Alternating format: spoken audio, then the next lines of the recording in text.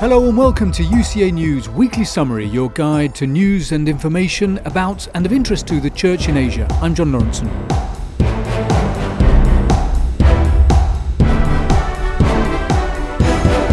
Rights activists in Indonesia's restive Christian-majority Papua province have hailed lifetime imprisonment for an ex-soldier accused of killing 4 Papuans. The sentence is the toughest against a member of the security forces long accused of gross human rights violations in the conflict-torn region. Catholic priest and rights campaigner Father John Jonga said the verdict signals that there are efforts to take firm action against state apparatus who are perpetrators of crimes in Papua. The crimes committed were barbaric, and the sentence offers a bit of relief for people who long for justice and protection of their rights, he emphasised. The military court in the provincial capital, Jayapura, sentenced Major Helmanto Francis Daki to life imprisonment and dismissed him from the military on Tuesday. He's one of 5 soldiers who mutilated 4 Protestant Christians last August.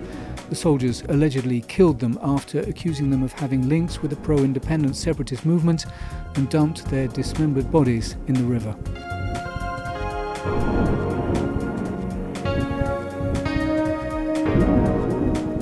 Catholic Church and Labour activists in the Philippines have strongly condemned and demanded justice for a female migrant worker allegedly raped and murdered in Kuwait. The authorities in the Middle Eastern country found the body of 35-year-old Julebi Ranara buried in a desert last Sunday. Kuwaiti newspaper Al Rai reported that the autopsy report revealed the victim was pregnant at the time of her death. Left-leaning Labour group Kilusang Maju organised a protest rally in the capital Manila on Wednesday to pressure the Kuwaiti government to bring the perpetrators to justice. More than 2.22 million Filipinos were employed in various countries as of January 2021, with the majority in Middle Eastern countries. However, rights groups documented thousands of cases of abuse, including rights violations and sexual violence against Filipino migrants. Only about 200 cases were moved to the courts.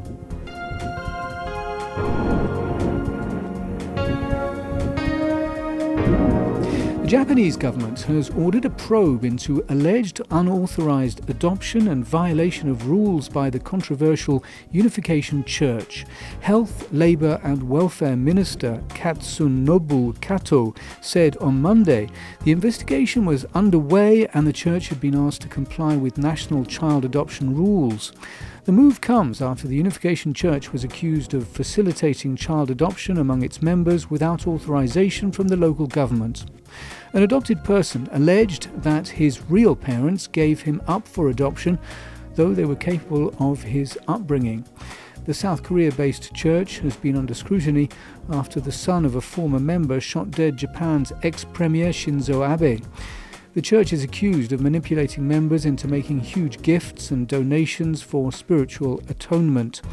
Japan's adoption mediation law stipulates that prefectural government permission is required for mediation. If unauthorized mediation and adoption recur, violation of the law is a punishable offense.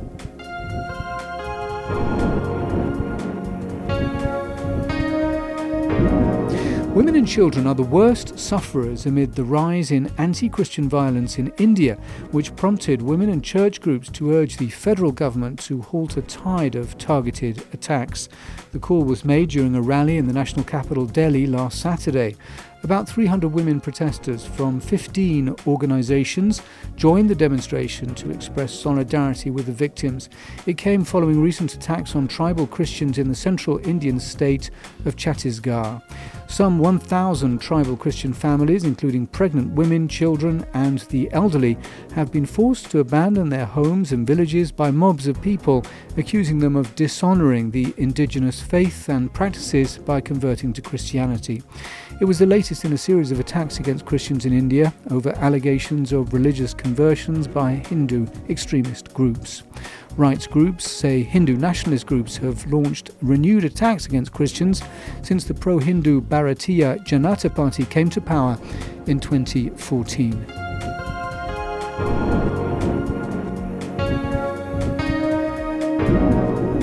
In a landmark verdict. The Supreme Court of Bangladesh ruled children can have the name of their mother or any legal guardian on school and government documents in absence of a father.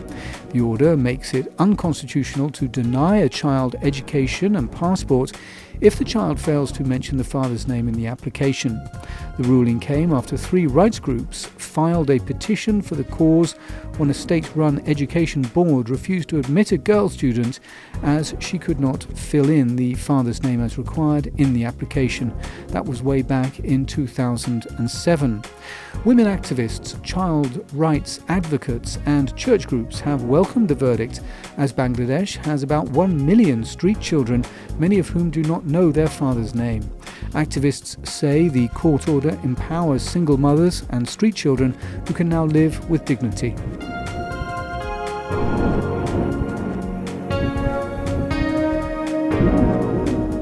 Taiwan's President Tsai Ing-wen appointed former Vice President and Catholic academic Philip Chen Chien-Jenas the new Prime Minister on Thursday. The appointment of Chen comes as the ruling Democratic Progressive Party seeks a cabinet reshuffle following the party's heavy losses in the recent local elections. The party bagged only 5 out of 21 city and country leadership posts in the November 2022 elections. 71-year-old Chen will take over the reins from Su Tseng-chang, Taiwan's longest-serving premier, who resigned on January the 19th along with other cabinet ministers, citing the local election setback. President Tsai immediately resigned as the party chair and called for structural reform in the government. Chen, a renowned epidemiologist hailed for Taiwan's successful battle against the COVID-19 pandemic, was the nation's vice president from 2016 to 2020. He earlier served as health minister from 2003 to 2005 and as Minister of the National Science Council from 2006 to 2008. In January, he attended the funeral of Pope Benedict XVI at the Vatican City as a special envoy. He was appointed member of the Vatican's Pontifical Academy of Sciences in August 2021.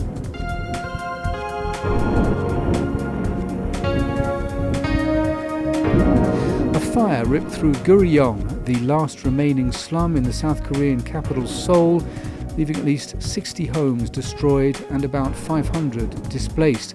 For decades, it has been known as a symbol of inequality in Asia's 4th largest economy. About 900 rescuers used water cannon and helicopters to douse the fire and successfully evacuated 500 residents. No casualties were reported. The authorities have reserved dozens of hotel rooms to accommodate the residents temporarily. The exact cause of the blaze is still unknown. However, observers say the construction of jam-packed houses with highly combustible materials such as cardboard, plywood and clothes makes the area prone to fire. Gurion shantytown has suffered at least 16 fires since 2009. The slum sprang up after the then military government evicted thousands of people from low-income areas to raise their homes and build new roads, skyscrapers, stadiums and parks ahead of the 1988 Summer Olympics.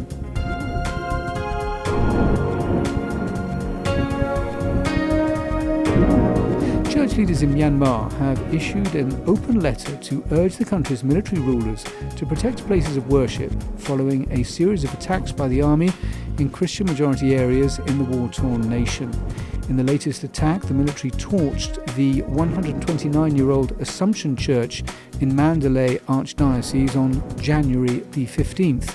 The letter, signed by Cardinal Charles Bo of Yangon and Archbishops Marco Tin-Win of Mandalay and Basilio Attai of Tangi, questioned why these sacred places were attacked and destroyed and asked for a halt on violence for peace and healing.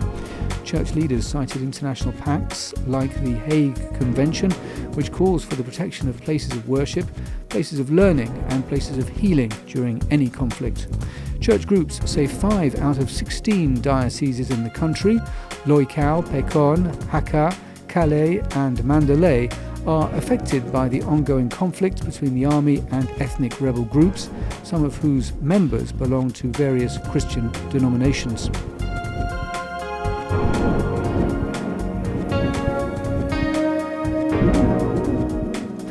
the third day of the Lunar New Year in Vietnam, hundreds of Catholics wanting safe roads had their vehicles blessed following a Mass. Around 1,000 Catholics attended the special Mass and prayed for safe travel at Yen Bai Church in the northern central Yen Bai province on Tuesday. The ceremony comes as Vietnam has seen an increase in road crashes and deaths in recent times.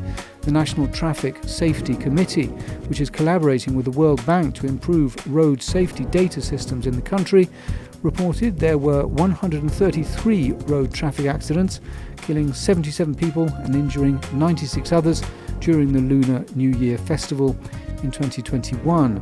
In most cases, accidents took place due to drunken driving and drug abuse. Lunar New Year is known as the Tet Festival in Vietnam. This year, Vietnam is observing the Year of the Cat, while East Asian nations like Korea and China, which also celebrate the Lunar New Year, are observing the Year of the Rabbit.